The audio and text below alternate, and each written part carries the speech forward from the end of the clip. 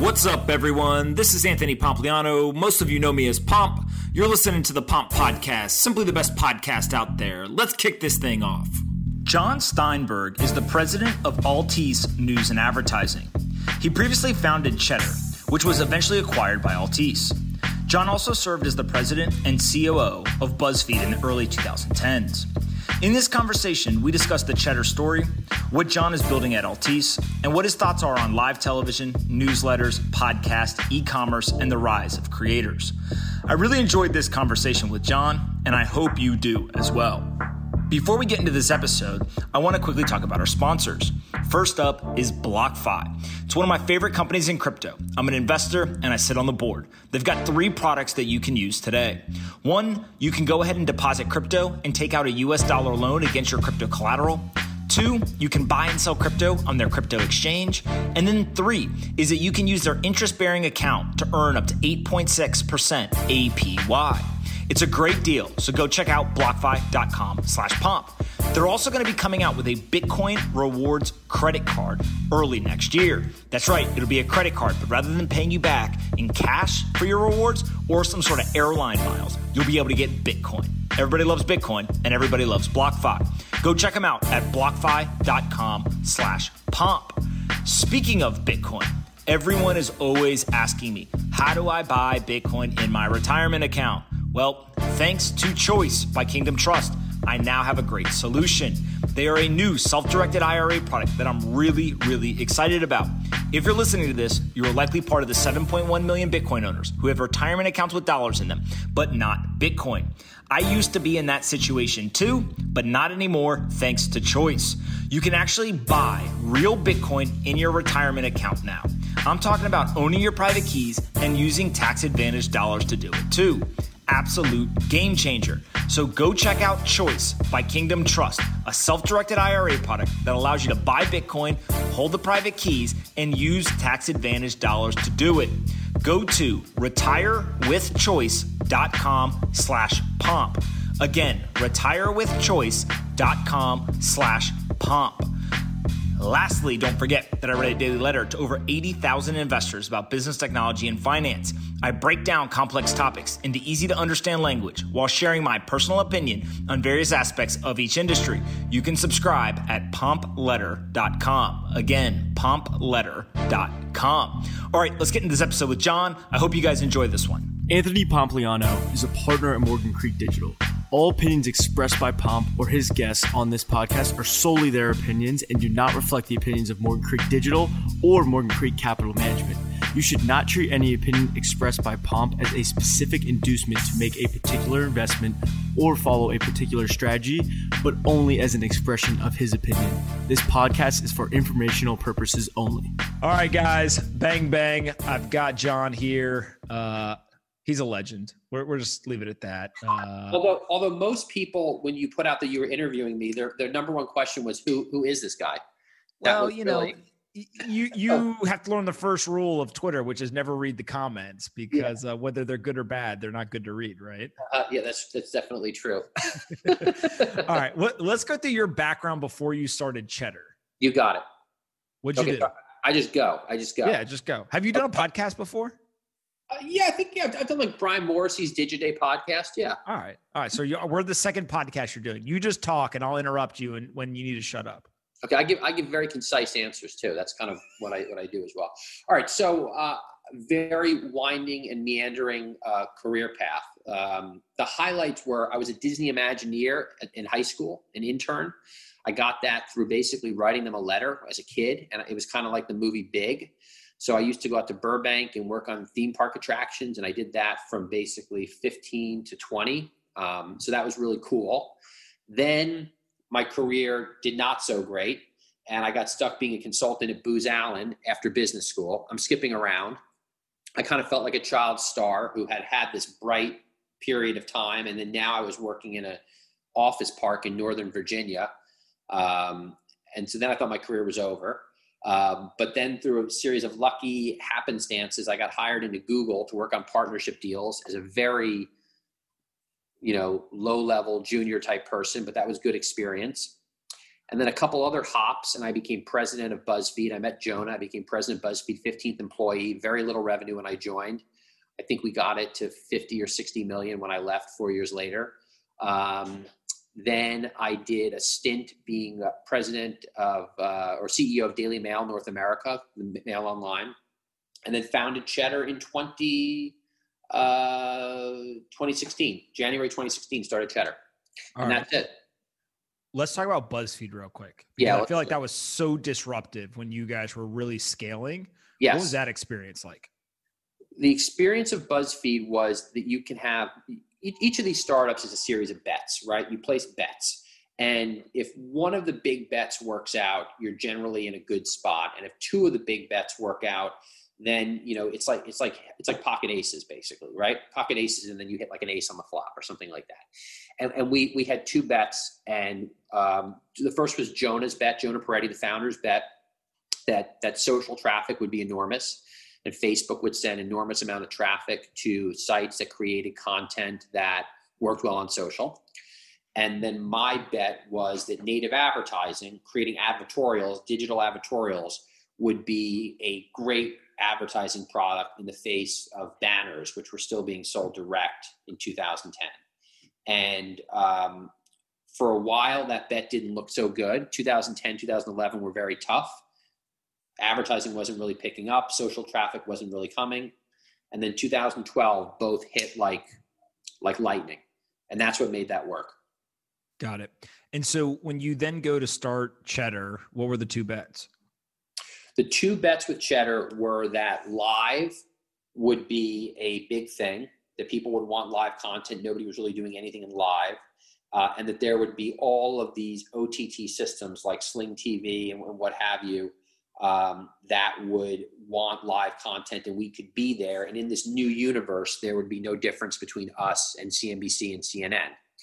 And also, subsequently, after a couple different, revenue models, we hit on this kind of live read branded content type product that worked really well as well. Now, the part of the bet that I got wrong, and it took a while for me to get it wrong, but luckily we corrected it, was these free TV systems that are called FAST, free ad-supported television, like Pluto and Roku Channel, Samsung TV Plus. Those came out of nowhere, like a tidal wave, and became giant. And the virtual MVPDs like Sling and YouTube TV, while very important partners to us and incredible systems, didn't have nearly the scale and the growth that the free TV systems would have. But we were quick enough to make sure that we were on the free TV systems. And so did that change the content or just the way you guys approached it? Like what changed when those FAST systems came on the market? Well, for a while we had two networks, right? We had one network which was designed for the pay TV ecosystem, and we had one network which was designed for the free TV ecosystem. And then during COVID, we did a layoff, and we also did a collapse of the two networks into one network because, advertising was very tough during COVID.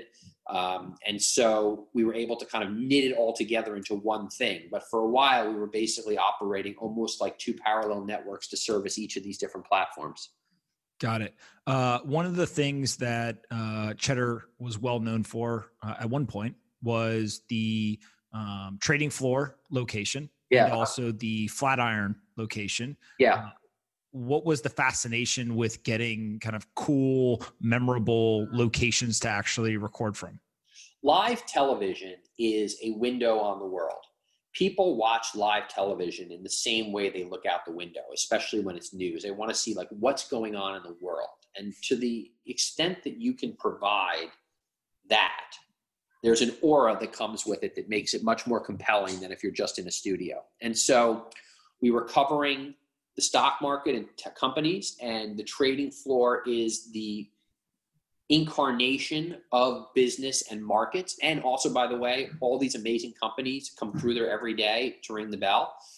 And so that to me was the most important piece in launching the network, was that we get on the floor of the stock exchange. And went to Tom Farley, who was the CEO of the New York Stock Exchange at the time, or the president. And I had been on CNBC a lot as a contributor, so he and I had gotten to be acquaintances. And I laid out this vision of what I wanted to create. I wanted to create a CNBC for millennials, and I was going to deliver it in all these new places, and it was going to be on social. And right away, he was like, okay, we don't have much to lose. If you do well, you can stay. And if it doesn't really go anywhere, we're going to boot you out. And, that was what we got going right away.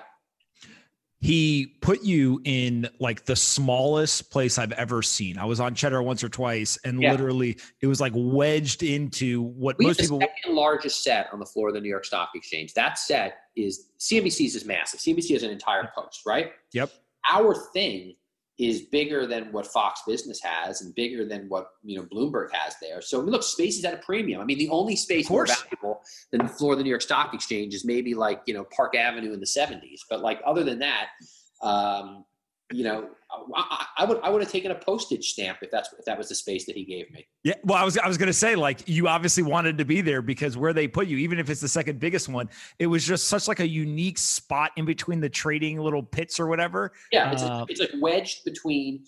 Our space is wedged between two trading pods. Basically, it's almost like if we weren't using it, it would basically be storage space. Absolutely. So you also ended up going in a very interesting distribution kind of strategy. So you already talked about the fast systems. You talked about a number of these like OTT platforms. I remember you did deals, if I remember correctly, at one point, Cheddar was getting streamed to gas station. We're still on the gas station. GSTV. We're still in the gas stations. All right. Well, explain that one. So there is this thing called GSTV run by this guy, Sean McCafferty, great guy. And most gas stations you go to, I find this most gas stations, I mean, I used to travel quite a bit. I don't travel anymore because no one travels anymore. But like most gas stations you go to, on the pump, there's a TV screen. And that TV screen runs commercials and news. And basically every time I've ever been near one, the news update it's running is the Cheddar news update. Our anchor, Baker Machado, is the gas station TV anchor, basically. And it's great. It gets the brand out there. People hear what Cheddar is for the first time. Everybody makes fun of it, which means they're seeing it. When people make fun of you, that's when you really know that you're that they know who you are and they're hearing you. Is when they make fun of you. Absolutely. Another deal you did was at one point you were getting like licensed or streamed to college campuses. I think if I remember correctly. I still have that. So we bought from Viacom. Viacom had this thing called MTVU, which is screens that are in cafeterias, gyms, and student unions that were hard-coded to MTV, basically playing music videos. We bought that from them. It's 1,400 screens on 400 campuses and changed it to Cheddar, and we call it Cheddar U. And so we have the largest, basically, college network, largest college audience, place-based college audience of anybody through having Cheddar U. So we have that as well too. Look, I've been obsessed with distribution. I mean, if your content is great, and it's not distributed properly, no one's going to see it. And there's a lot of content that's so-so, but has great distribution and, gets seen by plenty of people. And so, distribution is probably more important than content, and content's probably number two. There's a Y Combinator saying that first-time entrepreneurs worry about product, second-time entrepreneurs worry about distribution. And I think that that's, a perfect example here. How did that change the conversation with advertisers? One, just as you got larger and larger, I'm sure that helped, but two, around where you had the distribution. So it's one thing to say, hey, people are coming to our website. It's a whole other thing to say, gas stations, college campuses, OTT, et cetera. Well, the most important thing that's happened now is we have enough scale on these fast systems that we can run standard 15 and 30-second commercials, right? And that's really important because advertisers want simple turnkey solutions, right? Where we've continued to struggle is with measurement, which is that there's no Nielsen number for all the places we're in. There's no single ComScore number, although we're getting ComScore. And so measurement has probably been one of the greatest difficulties of the business, has been probably the most great difficulty. Got it. You eventually sold the business for a big number. I'm assuming other shareholders did very well in that. Why'd you sell it? Well, so, actually what's interesting about it is I think we did well for the investors, and I think it was a great outcome. The people who put in early money made a great return on it. I think that for a lot of our investors, it wasn't quite a Silicon Valley return because they didn't get to put as much money to work as they would have liked. And so I think that, the investors were happy, and I think that I have a great relationship with them, and they would certainly back me again. But, most firms are looking for multi-billion-dollar exits, and a $200 million exit doesn't really move the needle for most of these firms, right? So that's just a bit of a side note. Why did I sell the business? Because I looked out and everything was getting bigger and more consolidated. And, NBC Universal was owned by Comcast. Fox was sold to Disney. We were always the only independent. You look on Hulu Live, or you look on Sling, and it's CNBC, which is owned by AT&T. It's MSNBC, which is owned by Comcast. When I started the company, I felt a bit like I was running around with a BB gun, and everybody else had, muskets, right? And then over the course of 4 years, it began to feel like, I no longer had a BB gun. Maybe I had like a slingshot now, because, we had improved, but they had developed, extensive arsenals of weapons, right? And so it was natural to link up with them. And it was also natural to link up with Altice because they were exclusively news focused. The other part of the portfolio is News 12, these hyper local news stations. So the company had basically decided that they were going to be in telecommunications, broadband, television, telephony, and news. And they weren't going to be in dramas and comedies. And so this was the perfect kind of addition to that portfolio. I had Altice as investors, I think, for 3 years at that point. So they knew the company inside and out. And it was the right time. And, also, COVID ended up coming as well too. Now, I didn't know COVID was coming, but I'm certainly lucky to have the support of a large corporate parent to kind of get through COVID, whereas I think that would have been unbelievably difficult as a standalone startup. So, that I can't really claim that factored into the decision, but I think it certainly made the decision more right in retrospect. A lot of people in America, I don't think, know about Altice. Yeah. Would you agree with that? Actually, let me answer your question a little more about why I sold as well too, is that, I really think that, I've told Jessica Lesson this when she interviewed me, is that media is really about, independent media companies are like drug discovery, developing a drug. You've heard me say this before? No, but I can already see where this is going, and I like it. So keep going. And so you develop a great drug. So let's say Cheddar, we developed an amazing drug for arthritis. Great arthritis drug. We had great scientists. We developed a great arthritis drug, blah, blah, blah. Okay. Now we have a choice. We have to go through FDA trials. Now that's going to cost gajillions of dollars. Then we need an entire pharmaceutical sales force. Then we need an entire, production line to get this thing out there. And for most media companies, trying to do that is a mistake. They're literally reinventing the wheel, and they're reinventing the wheel when people already have a wheel. And the only unique thing that they've really brought to the table is their unique new drug that they did through R&D. And so that's why it is the right decision for Morning Brew to sell to Business Insider for, I can't remember, what was the number quoted? 75? I think that is the alleged number, yes. Right. Because what are they going to do? Build an entire sales force, build an entire CMS, build a research division, all these things that Axel Springer and Business Insider have. And look, the history of media companies, independent media companies, is that they get too large. They've built up this infrastructure. The infrastructure is not necessarily doesn't have the margins that the other people have, the incumbents have, and then they're sort of too big, basically. That's what happens when you get too big in media. Yeah. Patrick Drahi, who I think owns Altice. Controlling shareholder. Okay. He fascinates me because he's a multi-billionaire. There are almost no interviews with him anywhere. Yeah. I'm seeing him tomorrow for breakfast. I'll tell him that you should tell him to come on the show for sure. But unlikely. Yeah. Yeah. I figured it's unlikely. What's it been like, or kind of what have you learned from being around somebody like that, who I think just most people look and say, look, he's built this amazing, very large company, obviously one that you found attractive to kind of partner with and go work with, kind of anything there in terms of just the way that the company operates, or Patrick specifically? So he's a genius, and I would say the culture, most of my interaction, I'm privileged to be able to interact with Patrick on a routine basis. But my boss is Dexter Goey, who's the CEO of Altice, right? And Dexter's been working with Patrick for a very long time. I think over a decade or something like that. And the way Patrick and Dexter work is they're very calm, they're very steady, and they have a sense of humor about everything, right? And they know their numbers cold.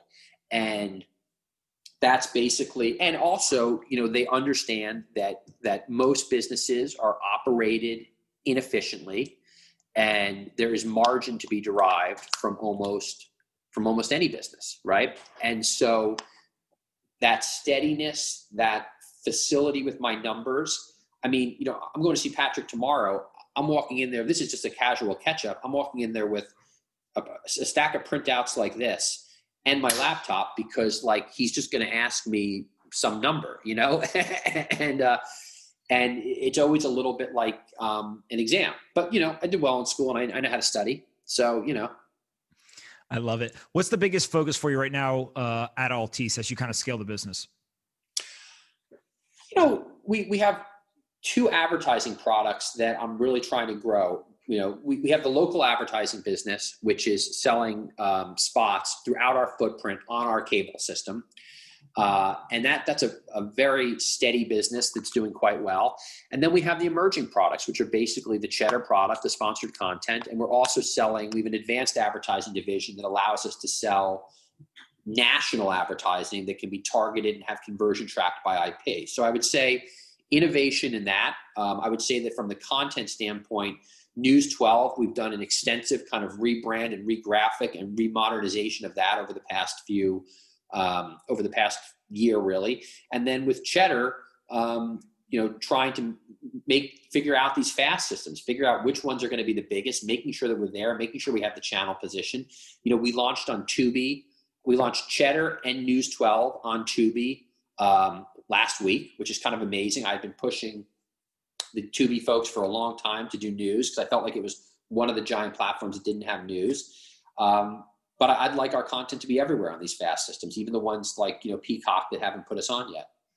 So before we get into kind of a couple of topics, I'm just going to throw out and you mind dump on us your thoughts. Yeah. What about Netflix, Peacock, these other platforms? Do you see them eventually adding news and you guys being a contender there? Or do you think like maybe a Netflix they'll never get into anything? So I was in somebody held a thing with Reed Hastings, I think one of my professors, and I asked a question. I said, Reed, I've had two interactions with Reed in the past however many years. One was at DLD in Munich, and then the last was this one a few weeks ago. And in both cases, I asked him, when are you going to do news? And in both cases, he told me, no plans, right? And so I don't see them doing it. Peacock has some news on it. They have the NBC Universal news on it. Whether or not they open it up to other people's news is yet to be seen. Amazon, we have a great relationship with. Amazon on the Fire platform has Fire News. So it's a dedicated square if you have a Fire Stick, and we're one of the news providers there. So in some ways, that's an alternative to Prime.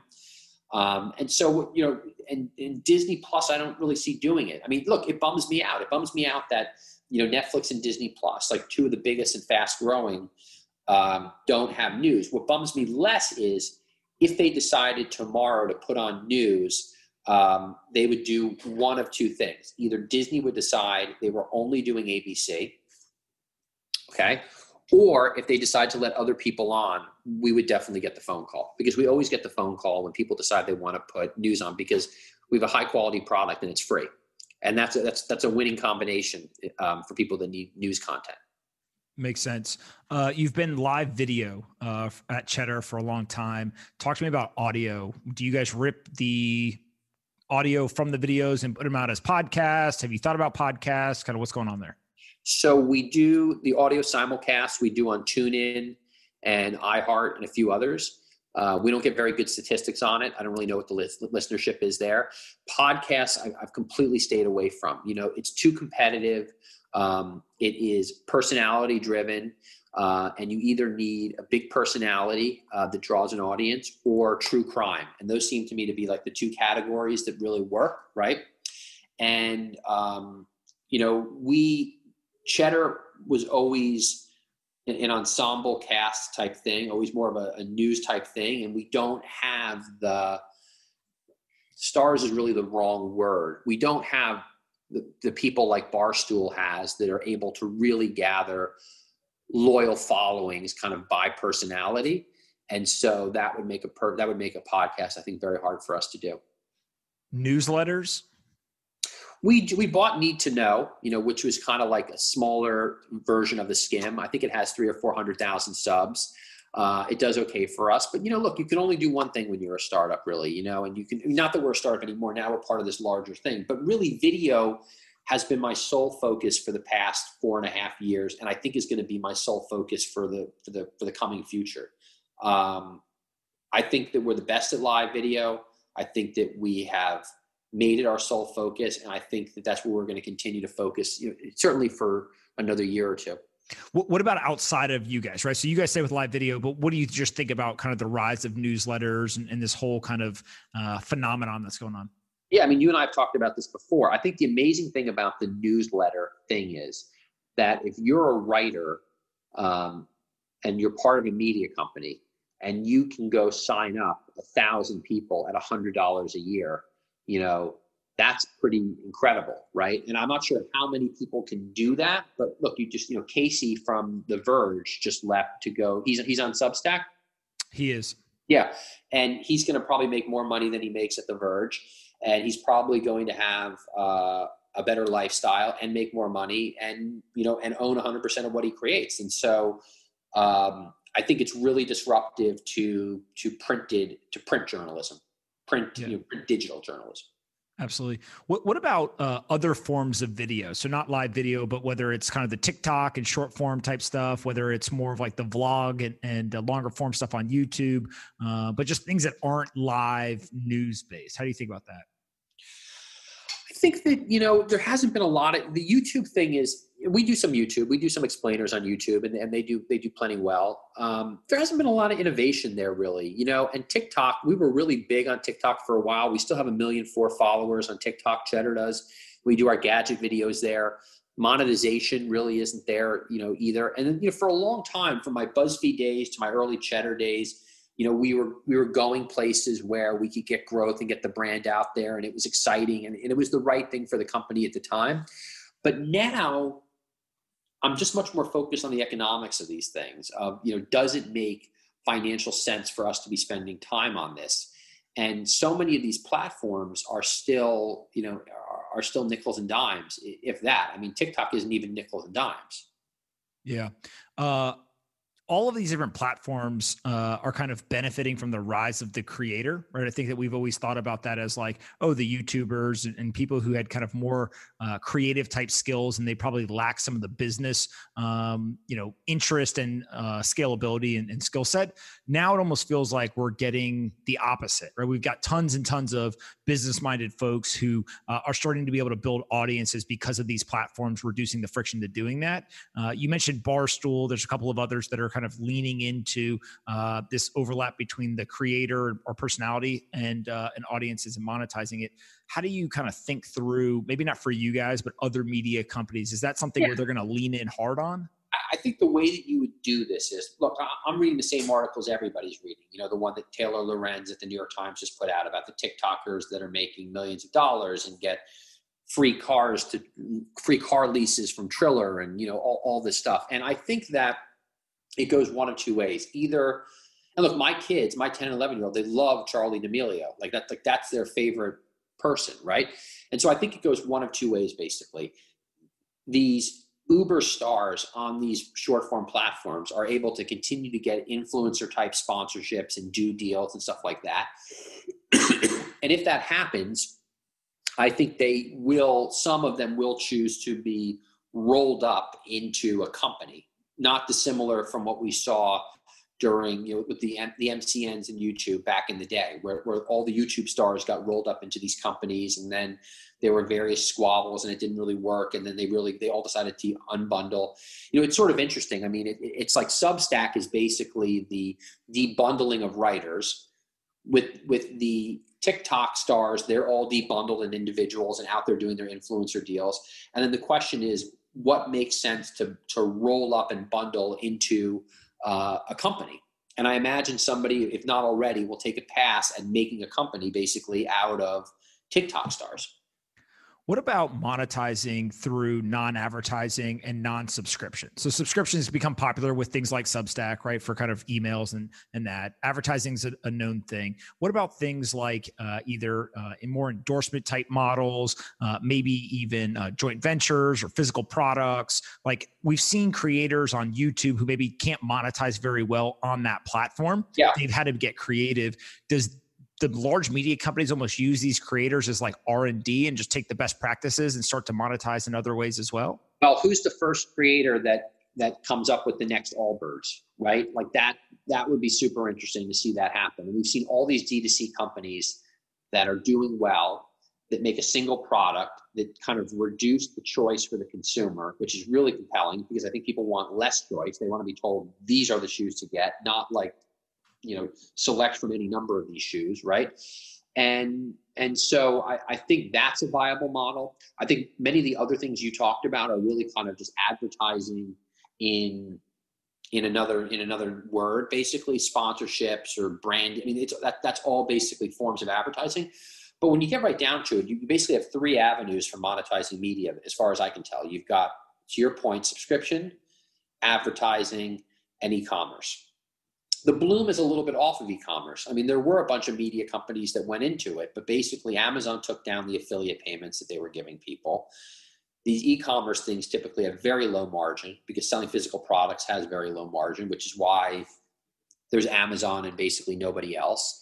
But there may be this little carve out of these D2C high-end custom products that influencers may be able to get into and may make e-commerce a go. But look, advertising and subscription have been around for, hundreds, if not 1,000 years, basically, as the two major forms of media monetization. Yeah. I keep thinking about this idea of, Joe Rogan, rather than have the sponsor Traeger grills, he should have just said, hey, I want the Joe Rogan grill. It's a Traeger grill with the Joe Rogan logo. He sells it through to his audience, owns equity, gets a higher percentage than just the ad dollars. Or you even go to, take a D2C company like maybe Casper, right? I don't know their exact numbers, but somewhere where there's very high cost of acquisition and you almost have them eventually get bought by like The Rock. And The Rock says, hey, this is the best mattress. I work out hard and then I go to sleep every night, and you can drastically reduce the CAC. I wonder how much of the economics of that are already captured through advertising and through referral. And the interesting thing about Joe Rogan is, so I started listening to Joe Rogan only 2 weeks ago, just because I kind of wanted to, Who'd you listen? What episodes you listened to? I listened to the one where he was talking to a psychologist about narcissism. Okay. Then I listened to the episode where he was talking to Colin Quinn. Yep. Okay. So you haven't listened to any of the super out there ones yet? No, I just want to listen to the most current ones, right? And I had listened to parts of the Elon Musk one a little way back when. I was shocked by how many live read commercials he had at the beginning. He has like 7 minutes, 8 minutes. I mean, right? Oh, yeah. But what I recognized is, all you have to do is just skip to you just drag the slider and you don't have to listen to 8 minutes of sponsors. So I don't know how sustainable that really is. And I mean, his podcasts are super long, so I've never listened through, but there's no commercials in the middle, right? None. So, but he's using referral codes. So, I mean, I guess most people don't skip the commercials, and I guess he's getting great brands to do this stuff with him. Yeah. So, I mean, look, it is fascinating, right? I mean, everybody who's a loyal listener knows you can just hit the fast forward button, you hear the music, right? And then you kind of just undo it, and that's where the episode's going to start. But again, how many people actually fast forward? I'm sure some percentage. But back to what you're saying, on the grills, right? Which is, I believe he's capturing the vast majority of the economics of his contribution to what's the name of the grill company you mentioned? Traeger Grills is one of his big sponsors. Traeger. Traeger. We're running ads for him right now. Look at us. Yeah, I think that he's capturing the value he's creating for Traeger because they're probably paying him a very high referral per grill, right? I'm not sure him going through the trouble of buying or owning the grill company or starting the grill company would really work. Although, ironically, we're talking about grills, and George Foreman. I suspect that the George Foreman grill worked out very well for him. I mean, he did it for many years. Obviously, it must have been working, and maybe it's a little bit of experimentation of both. I mean, I do think there are categories that are super cheap to produce in where brand is really important, and Rogan could be very successful because he's also all about like health and martial arts and things like that as well too. And he does one of his commercials is for a supplement or a greens type drink. I bet a lot of people would buy Joe Rogan vitamins or Joe Rogan. He actually is an equity owner in a company that. So there you have it. There you have it. Natural Greens or something. I think it was. Maybe he ran an Athletic Greens. Athletic Greens. Okay, so he's not an equity owner there, as far as I know. Okay. He's got a different company. The areas that you're most interested in outside of live television, like we could talk about all of these different things. Like, where do you see the biggest opportunity? If you were going to go restart a new media company today, where would you look? I think that media is not the only media ideas I have kicking around in my head are the media ideas for my job, really, just because it kind of sucks up. One only has so much media frontal lobe, right? I think financial services, there's a lot to be done in financial services. And I think that you've seen parts of the stack already being taken apart and being done by startups like Lemonade for insurance or Robinhood for stock trading or Acorns for saving. And I think that's really just the tip of the iceberg. I think that there is, I was actually looking at Wealthfront for the first time last night. A friend of mine pulled up Wealthfront because, wealth management is one of the areas that's kind of interesting to me. And I was surprised by sort of how basic it was and how many things you couldn't do. And so to me, I think that we'll see every type of insurance and every type of financial product startupized. And that's much earlier innings, I think, than what we've seen in media. The other thing I'll tell you is, I bought a used car over the summer through Carvana. And, I can't imagine ever going back to buying a car any other way. I mean, so, that's an example too of just how much things can be done online and differently and in a modern fashion. So I had one of the founders of Carlipso, which was bought by Carvana, come on. And this week I've recorded 3 podcasts where the guest mentioned buying a car on Carvana this year. Right? Yeah, just exploding. The selection is not even that good. Like the selection's not that good. I wanted a pickup truck and like they only had like a handful that fit like low mileage and what I wanted and, the super cab and all of that type of stuff. So I could fit the kids in it.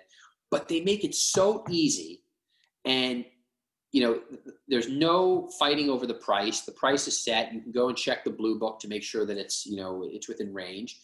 And I had gone to a dealership before and I was immediately, arguing with the guy over price and the prices didn't make any sense. And it's a far better experience. I mean, I can't imagine why anyone would do anything other than buy a car online. Yeah, it makes sense. You've been heavily involved in the startup world and in investing. What are some of the other themes that you find interesting right now or that you're looking to invest in?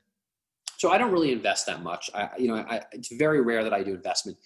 For me, I love operating and I find investing to be really frustrating because I just want to take the steering wheel, and I think that so I don't in the few things that I've invested in, but mostly it's a relatively uncomfortable thing for me. So I like personal finance is super interesting. Connected fitness, I don't think is tapped out yet.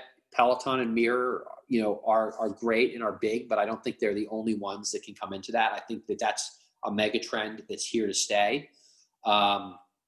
I think that there will be more fast TV services. I don't think we're done with that yet. I don't think there's enough of them. And I think that they'll be customized to different interests and likes. Coffee recently, I've experimented with coffee. There's 2 coffee startups that interest me. I'm not an investor in either. They're just interesting. One is Jot Coffee, which is super concentrated coffee. Then you just put another, and the other is this thing called Cometer, which is frozen. It comes frozen. The coffee pods come frozen. You boil a cup of water. You put the coffee pod into it. Are you a big coffee drinker? Yeah, I'm a big coffee drinker. Yeah, I even have a coffee tattoo. No, you don't. Really? Yeah, I do. For those who are just listening, we're about to see a coffee tattoo. Oh, he legitimately has a coffee tattoo on. I got a coffee tattoo. So it's like the yin and the yang of life, and then that's Scotch. That's fantastic. Although although I'm not drinking now. I am doing like the dry Sober October? Sober October, yeah. All right. Dry October. How many cups of coffee do you have a day?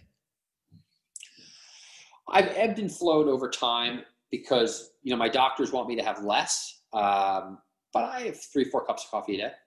All right. This is a really important thing. Like literally breaks friendships. Are you an iced coffee drinker? I saw your tweet about that. Do you drink iced coffee? I drink iced coffee year round. Do you drink iced coffee in the winter? Yeah, of course. All right. We're friends still. I think that basically iced coffee is the afternoon beverage. So do you go hot coffee in the morning and iced coffee in the afternoon? Yeah, because I need to warm myself up. I need to warm up my chili bones in the morning. I need a hot coffee. I do believe that consuming a cold beverage on a cold day in the morning, and then I walk my daughter to the school bus, it'll put a chill in you if you have an iced coffee first thing in the morning. I don't think I know a single person who goes hot and cold in the same day. Do you use an ultra concentrate coffee? No. Yeah, you should. You would love it. I mean, it's actually perfect for iced coffee. What are you brewing? Are you cold brewing, or what are you doing? I get my ass up and I walk to Starbucks and I go and I order coffee and I walk back. You should be going to Dunkin', my friend. My great partner Dunkin' is where you should be going. Listen, Dunkin' Donuts. Everyone knows America runs on Dunkin'. America runs on Dunkin'. Cheddar runs on Dunkin'. All right. I asked the same 2 questions to everybody before we finish up, and then you get to ask me one to finish it. First one is, what's the most important book you've ever read? It's a great question. Atlas Shrugged, probably. Atlas Shrugged. Why? Because I think Ayn Rand is widely misquoted and misunderstood, and people basically use it as an excuse for being totally capitalistic and having no social welfare net. And I don't buy into any of that. I believe that society needs to take care of its population, and the capitalism alone is not perfect. So I'm not like crazy on it. But the notion of the creator and the value that the inventor brings to society and the role that capitalism plays in moving a world forward really spoke to me. And so that book was sort of formative in kind of how I think I shaped my entrepreneurial mindset. So there was that book, Catcher in the Rye, I really like a lot too. The idea that as we all come of age, there's this discomfort in adjusting to the adult world and figuring out where one fits in. Robert Caro's book, The Power Broker, about Robert Moses, about how cities get built. Robert Moses was a terrible person, but the book is an amazing book to understand how cities get built and the politics that go into them and how complicated projects are executed. I gave you 3 books, I guess. Those are all great ones. Second question, more fun. Aliens. Are you a believer or a non-believer? I'm a complete believer. Why? Just because I think that if the universe is infinite, that the likelihood that we are the only intelligent life form is just, it's just not possible. It's just not possible. And I do think that, when you hear about the sightings that people have had and the experiences that people have had, there's a striking similarity in, Close Encounters of the Third Kind. There's a striking similarity in all of this stuff. So, but, I tend to be more open-minded. I'm religious, I'm Jewish. I believe in God. I believe that there are things that happen that are outside of our control and that there are forces in the universe that we don't understand. And so I think that aliens sort of plays into that. Look, aliens, the other possibility is that we are all in a terrarium or a fish tank on an alien's counter, right? I mean, when you have pets, like my cat's understanding of the world is very, very strange. She's an indoor cat. Her universe is this apartment, and her other universe used to be a different apartment when we moved. I mean, how does my cat possibly, first of all, my cat doesn't even bother trying to process that. Yeah. So I started asking the alien question because one night I was laying in bed and I had this really intelligent epiphany, which was, do you think aliens have pets? Like you have a cat, right?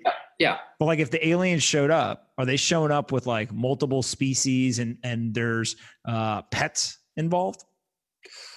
Well, where my thought first went to is, do they have livestock? Do they have working animals and animals that they breed for food? And the likelihood is that they are more advanced than us, and they've probably already moved off of an animal-based diet. They probably are on only a plant-based diet. So I would suspect that the aliens show up without pets or livestock. They also probably don't travel with them. That's a contrarian view there, my friend. All right, what question you got for me to finish this up? Who's the most interesting person that you've ever interviewed? The most interesting person I've ever interviewed. So interesting is hard because everyone finds different things interesting. But the person that I think was the most misunderstood, and I walked away and I said I could talk to that person for hours and hours and hours and like never get tired of talking to her, is Kathy Wood from ARK Invest. I done 2 interviews with her. The first one was like $300 Tesla stock price. She was giving the whole innovation story and she was getting hammered by everyone. And you never know, like when people go on television and stuff, you're kind of like, hey, how much do they believe what they're saying? And kind of what's that conviction look like? And I remember coming out of the first conversation being like, that woman really understands technology trends, really understands innovation, really has kind of that independent thinking and first principles thinking. And then the second time we did it, Tesla had run. So everyone kind of shut up about that. Now they were on to the next thing, saying that she was wrong on. But I just think that it's fascinating to find somebody who's had a very long storied career and reached a point where like she's probably just as hungry now as she always was. And just enjoys playing the game, right? And so it's just like all those little pieces to it. She'd probably be the answer. Good answer. All right. Where can people find you on the internet? John Steinberg on Twitter. All right. We're going to have to do this again in the future. I feel like maybe I'm going to have to come back with like a coffee tattoo or something myself now to one up. Or an iced coffee tattoo. All right. We'll do it again in the future. Pleasure. Thanks for the time.